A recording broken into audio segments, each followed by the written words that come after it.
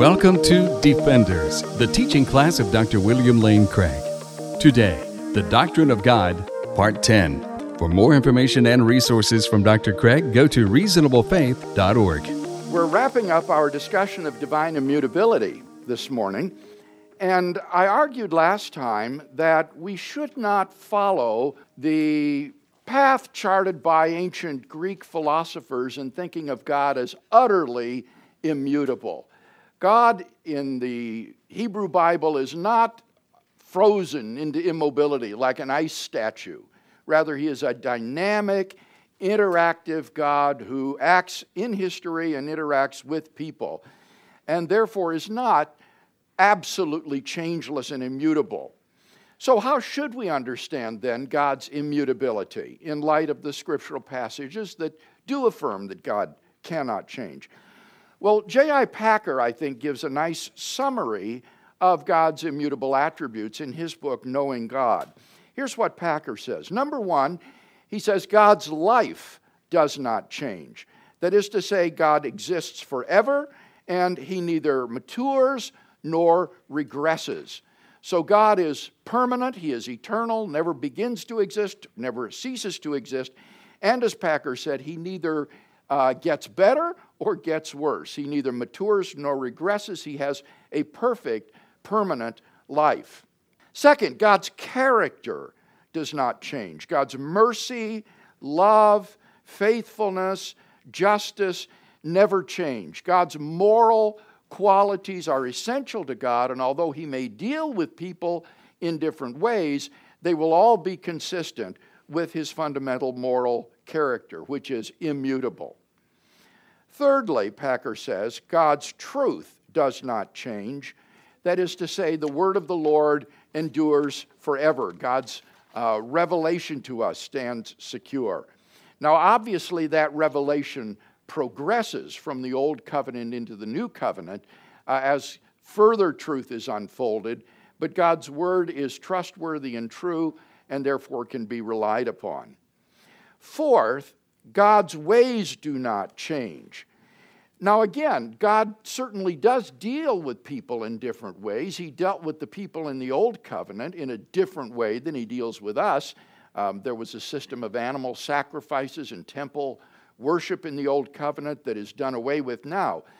But I think what Packer is saying is that God, in the ways he deals with people, is consistent in dealing with men, that he punishes sin consistently, he bestows grace freely. And so it is not as though God is capricious or changing in the way he deals with people. His different ways will be expressions of that deeper, consistent way of dealing with human persons, punishing sin and unrighteousness, and awarding or bestowing grace and forgiveness freely. Fifth, Packer says, God's purposes do not change. God's plans are from eternity past with full foreknowledge of the future. Nothing catches God by surprise. He doesn't need to change his plan or adjust with mid-course corrections because his plans are set from eternity past. And therefore, there's simply no need to change. Indeed, change is ruled out in virtue of his full foreknowledge of the future. So God's purposes and plans are unchangeable. And finally, number 6, Packer says, God's Son does not change. Hebrews 13:8 says, Jesus Christ is the same yesterday, today, and forever. So I think that gives us a nice summary of the ways in which we can affirm biblically that God is immutable, but without falling into this fallacy of thinking that God is utterly and totally changeless. He can change in certain contingent ways, but he will not and cannot change in his life, his existence, his fundamental character, and in the way he deals with human persons. Any discussion then about divine immutability before we move on? Tom? I know you've been asked this before, but I can't remember your answer. I know there are some verses in the Bible that makes it sound like God learned certain things. Does that have any implications on his mutability, or how does that happen? It would, if you interpret those literally, it would mean that he could learn new things. Now, I think, again, this is going to be related to divine foreknowledge. If you think that God does have complete foreknowledge of the future, and we're going to talk about that when we get to omniscience, we've only hinted at it so far, then it would be impossible for God to learn something new in the sense of learning some new fact, some new propositional fact. What he would know would be whether or not that event were happening now, or whether it's still in the future and therefore to be anticipated, or has it already occurred and is in the past. So, in the sense that he knows tensed facts, it's true that God at one point knows Christopher Columbus will discover America, and then later he knows Christopher Columbus is discovering America, and then later he knows Christopher Columbus did discover America. Now, would you call that learning new things? I mean, in a sense, he learns something new. He learns that tensed fact, but the fundamental propositional content of those facts is the same. It's just that he either knows it will happen, it is happening, or it has happened. But it would be impossible for him to learn some new propositional fact if he is completely omniscient and has foreknowledge of the future.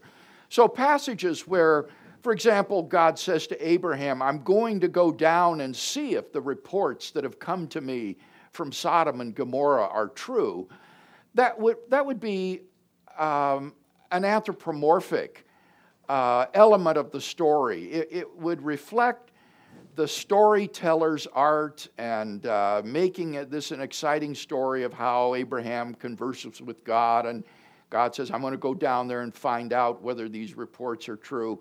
God doesn't need to go down to Sodom to see if this is true. He's omnipresent, right? And he's also omniscient. So this would, I think, simply be a part of the narrative that shouldn't be pressed for theological precision. Yes? Bill, there's a quote from C.S. Lewis where he said, prayer doesn't change God, it changes me. And I wonder if you could comment on light of how we might pray when we pray for others, yes, or when we pray for ourselves for healing or whatever. Yes. Why do we do that? Lewis is making the point from the quotation that you cited that prayer is good for us. Prayer is a spiritual discipline that helps us to draw near to God, to depend on Him, to be more devoted to Him. But I am not persuaded that that's all that prayer does, that prayer just affects us. I think prayer affects God as well, and that our prayers make a difference in what God wills and does. Now, does that mean that the purpose of prayer is to change God, the subject of this section, immutability? No, it doesn't mean that we change God's mind. God knew from eternity past that we would pray at that moment. And from eternity past, He knew how He would respond to those prayers. And it may well be the case that if we had not prayed, God would have decided to do something different. So that the prayers really do make a difference. But they don't make that difference by changing God's mind. He will foreknow how you will pray and will answer accordingly, or if you say fail to pray because you're disobedient or sinful, He may withhold some blessing because you've refused to pray. So prayer, I think, really does make a difference, but we shouldn't think of it in terms of changing God.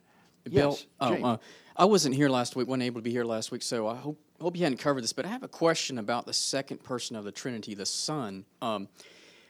Jesus Christ was and is a human being, but if you read certain biblical passages, it almost seems like that the flesh was added to later on. So, I mean, can you explain that? I have a little trouble understanding that. Actually, Bob Sinnebalk raised this very point last week. Okay. And what we want to say in the incarnation, if you're an Orthodox Christian, is that the incarnation is not a matter of the second person of the Trinity giving up some of His attributes.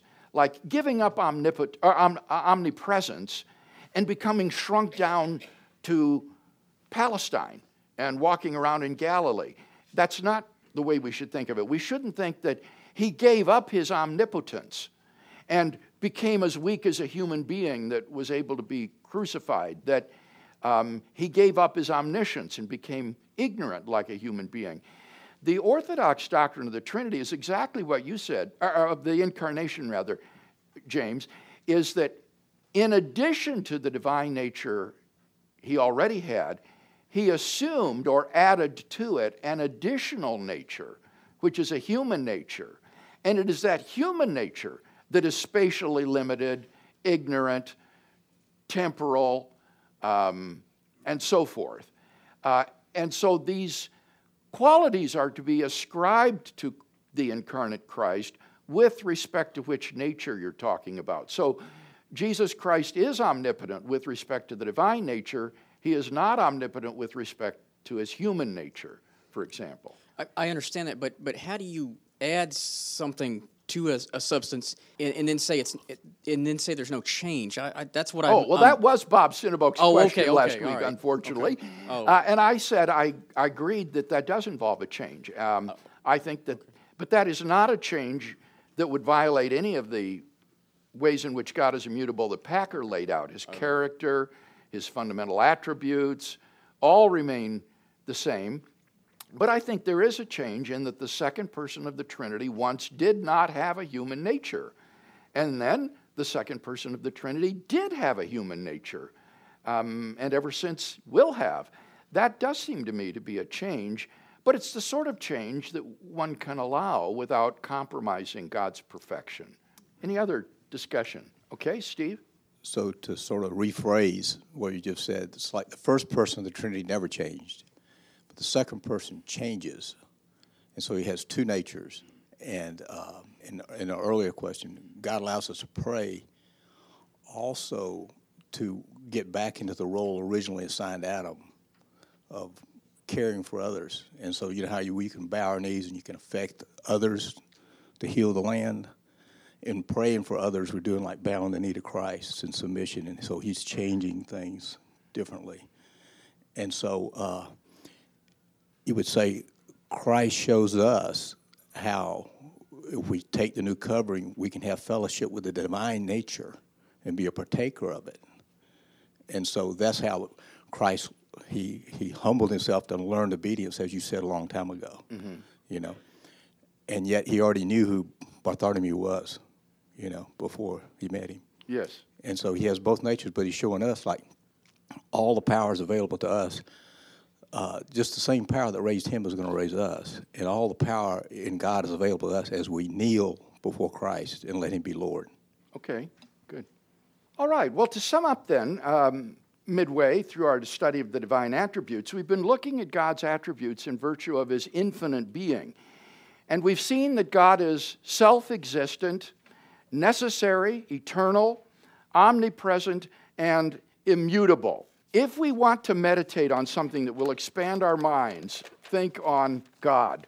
To return to Charles Spurgeon's words with which we began, the highest science, the loftiest speculation, the mightiest philosophy, which can ever engage the attention of a child of God, is the name, the nature, the person, the work, the doings, and the existence of the great God, whom he calls his Father. God is an infinite being that stretches our mind beyond its mundane limits.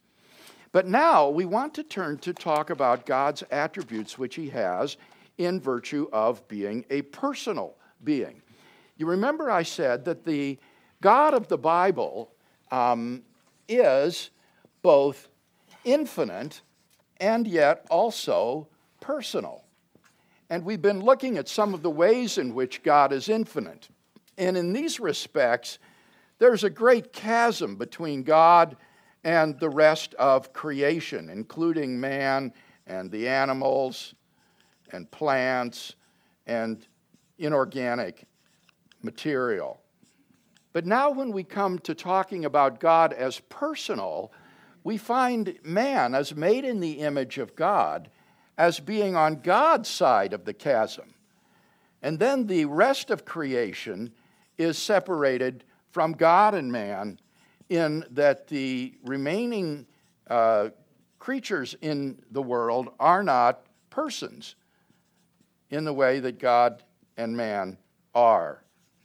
Now, many people that I've talked to don't have trouble conceiving of God as an infinite being. That seems intuitively correct. But many people have trouble thinking that God can be both infinite and personal. They seem to think that somehow personhood excludes infinity, that God cannot be personal if he's also infinite. And it seems to me that that's simply an unjustified assumption. God possesses all of the attributes of personhood that we do, whether these are intellectual attributes, emotional attributes, volitional attributes, but he possesses them to an infinite degree, whereas we have them only to a finite degree. And so in that sense, these attributes are communicable. They can be shared by both God and man to different degrees. And thus, man is a person fundamentally because God is personal. It's because of who God is that we are also persons. So, let's take a look at the first of the attributes then of God that we want to speak of in terms of his personhood. And the first one is God's incorporeality. God's incorporeality. And let's look at some scriptural data pertinent to this attribute. 1 John chapter 4 and verse 24. John chapter 4 and verse 24. Jesus says, God is spirit, and those who worship him must worship in spirit and in truth. So God is a spiritual being. He's not a physical being. He is a being which is spirit. Second point that I want to make is to point out once again, or remind ourselves, that God is omnipresent. And here we don't need to look at these verses again, but just refer back to what we've already said. God is not spatially located in the way that a physical object is. Rather, God is omnipresent, and that will entail, I think, his incorporeality. Thirdly, God is indiscernible to the five senses. He cannot be perceived by the five senses. 1 Timothy chapter 6 and verse 16. 1 Timothy chapter 6 and verse 16, speaking of Jesus Christ, the Lord of Lords, who alone has immortality and dwells in unapproachable light, whom no man has ever seen or can see. To him be honor and eternal dominion. Amen. Here God is said to be invisible. He cannot be seen and never has been seen. Also 1 Timothy 1:17. 1 Timothy 1:17 says, to the King of the ages, immortal, invisible, the only God, be power and glory forever and ever. Amen. So God is said by the Scriptures to be invisible, and I think that would encompass not merely eyesight, but also being able to feel God or smell God or use any of the other five senses to apprehend God. God is not a physical object that is discernible by the five senses. Fourthly, the Old Testament forbids making images of God. Exodus chapter 20, verses 4 and 5a. Exodus chapter 20, verses 4 and 5a. Says, you shall not make for yourself a graven image or any likeness of anything that is in heaven above, or that is in the earth beneath, or that is in the water under the earth. You shall not bow down to them and serve them. So here it is prohibited to make images of God that would be used in worship. And then look at Deuteronomy 4, verses 15b to 16. Deuteronomy chapter 4, verses 15b to 16. Since you saw no form on the day that the Lord spoke to you at Horeb out of the midst of the fire, beware lest you act corruptly by making a graven image for yourselves in the form of any figure, the likeness of male or female. So God is not to be portrayed in paintings, in statuary, in any sort of visual image.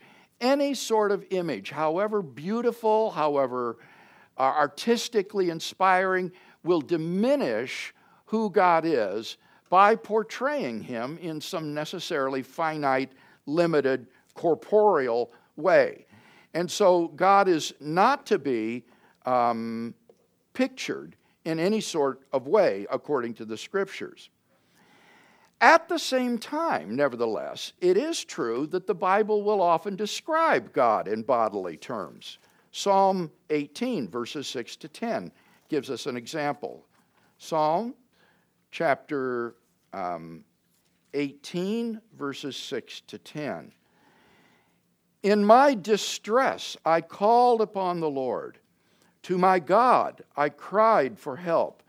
From his temple, he heard my voice, and my cry to him reached his ears. Then the earth reeled and rocked. The foundations also of the mountains trembled and quaked, because he was angry.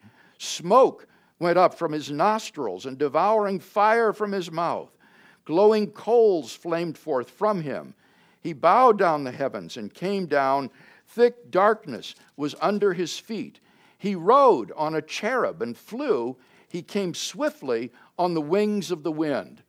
Now here, God is described by the psalmist in very graphic bodily terms. He has ears. He has nostrils. He's like a fire-breathing monster who rides the heavens, rides on the cherubs through the clouds. So at the same time that Israel is commanded not to make images of God, yet you have these very physicalistic descriptions of God in the Psalms, and we might well wonder what's going on here. Moreover, there are, and this is the next point, there are in the Old Testament and throughout the Scriptures visions of God described, so-called theophanies, where people see God. And these are often in bodily terms. For example, Exodus chapter 33, verses 20 to 23. Exodus chapter 33 and verses 20 to 23. Here, Moses is asking to see the glory of God. And God says to him in verse 20 that he will show Moses' glory, but he said, "You cannot see my face, for man shall not see me and live." And the Lord said, "Behold, there is a place by me where you shall stand upon the rock, and while my glory passes by, I will put you in a cleft of the rock and will cover you with my hand until I have passed by. Then I will take away my hand, and you will see my back, but my face shall not be seen." Now here God describes himself as having a face and hands and even a back that Moses can look at. God is described in very human terms here as having a sort of a body that Moses is allowed to glimpse, but Moses cannot see God's face. So what are we to make of this scriptural data? On the one hand, we have the clear prohibitions against any kind of images of God, and also the affirmation that God is omnipresent, that he is spirit, not of the order of material or physical things. And yet we also have these descriptions of God in very graphic bodily terms, and these theophanies, these visions of God in terms of bodily images. So before we delve into that, let me ask if there's any discussion of the scriptural material that we've read so far. Yeah, very related to your discussion of the tension between not having an idol of God and also these images being described in the Bible. I wonder what your thoughts are in terms of where our limits should be in terms of describing God. For example, like C.S. Lewis had him in the image of a lion in The Lion, the Witch, and the Wardrobe, which was very effective of showing some characteristics of him. But what would maybe be the difference between that and having an idol? Yeah. Now there, you're talking about a literary figure that is a Christ symbol, a Christ figure. And I think that's different, at least in my opinion. I think you could have people in literature that are Christ figures in the story, but you're not violating the commandment to make graven or make images of God and portray what he is like. For example, if you've ever read Charles Dickens' wonderful novel, The Tale of Two Cities, the hero in that novel, I think, is clearly a Christ figure, because what he does is he dies in the place of the condemned prisoner. He allows the condemned prisoner to escape, and he goes to the guillotine and sacrifices his life. He's a Christ figure. I think in the movie Avatar, the hero, is his name Jake? I forget exactly. Is a Christ figure. He becomes incarnate as a Nephi on this planet, and he becomes the savior of that race. He's a Christ figure, and I don't see anything wrong with that, because it's not meant to be a literal sort of portrayal of what God is like. These are literary symbols, as it were. Yeah, I agree. And I wonder if it would be correct to say that what God wants for us is not to create a portrayal of him that seems to be all encapsulating, that we actually direct our worship to. That's certainly true. These prohibitions against graven images are with respect to worship in particular, that you shouldn't have in your church images of God which are used in worship in any way. Yes, Brad? And Aslan, whom you mentioned, is of course a Christ figure, isn't he? He also dies for the sake of the people to save them. Yes? So is there any distinction between God the Father and Jesus in his corporeal sense? Now, okay, I'm inclined to think there is, Brad, because when we portray Jesus in a painting or in a movie, a film, we are not portraying his divine nature, but his human nature. And that was fully, or let me correct that, that was truly and unequivocally human. And so it seems to me that there's nothing the matter with images of Jesus. But the Sistine Chapel is not a place you should No, go. there you've got Adam with God the Father creating Adam, and God looks like a bodybuilder extending his finger out to Adam. And I think that as wonderful as Michelangelo's paintings are, that these are a violation of these commandments against images of God. Thanks, Bill. We talked about not being able to see God, and you also mentioned that you didn't think our other senses could understand him either. But I see a few different places in Scripture where it does seem like man can audibly hear God's voice, like Moses at the burning bush, the calling of Samuel into service as a young boy at Jesus' baptism, and the calling of Paul on the road to Damascus, for example. Yes. Now, I guess my question is, do you think that those were their spirits hearing him directly through the Spirit, or is that a true audible thing that they heard with their ears? It seems to me it's undeniable those were genuine auditory experiences that these people had. They heard the voice. But I guess the way I would see that, Kevin, is that it's not as though you actually hear God's voice, because God doesn't have any vocal cords. I would say he doesn't have a voice. He doesn't push air out through a larynx and produce a sound. Rather, what God can do is cause sound waves in the air that are then an audible voice that communicates his message to you. And I think that's very, very different. What you're hearing then are these sound waves miraculously produced by an incorporeal God who doesn't himself have vocal mechanisms to have a voice. Thanks. It would be similar to the theophanies, I think, where I'm getting ahead of myself, but you have this visual experience of a being on a throne or the back of God in Moses' case. And I would see these as something that God causes, but you're not actually seeing him. But as I say, I'm getting ahead of myself. Let's go over to Bruce here. And Jim, did you have a comment too? Okay, I think we'll have time for both. Okay, we'd have to treat Jesus as different in terms of this physical manifestation, because if that weren't true, then anybody who saw Jesus and lived with him would die. He walked the earth and yes, or it falls into the error called Docetism, which is an early heresy that said that Jesus didn't really have a physical human nature. Yeah. Oops, Docetism, but that it was just illusory, and that's a heresy. So we don't want to say that.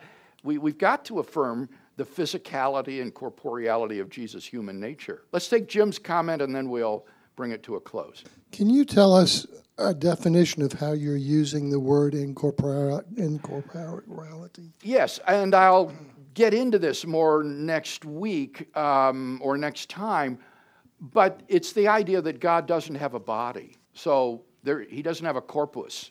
So incorporeality would mean God doesn't have a body. He is pure spirit.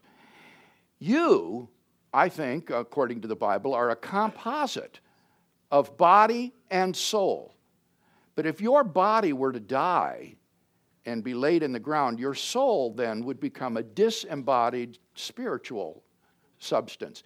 And that's what God is. He's an unembodied spiritual substance. He's incorporeal. And you would be incorporeal too once your body died, but you would be not unembodied, you'd be disembodied at that point. But again, I'm getting ahead of myself. These are the issues that we'll get into next time when we try to make sense of this biblical data. Let me close by inviting us to bow our heads, and I will read a benediction. From Philippians, the grace of the Lord Jesus Christ be with your spirit. Amen.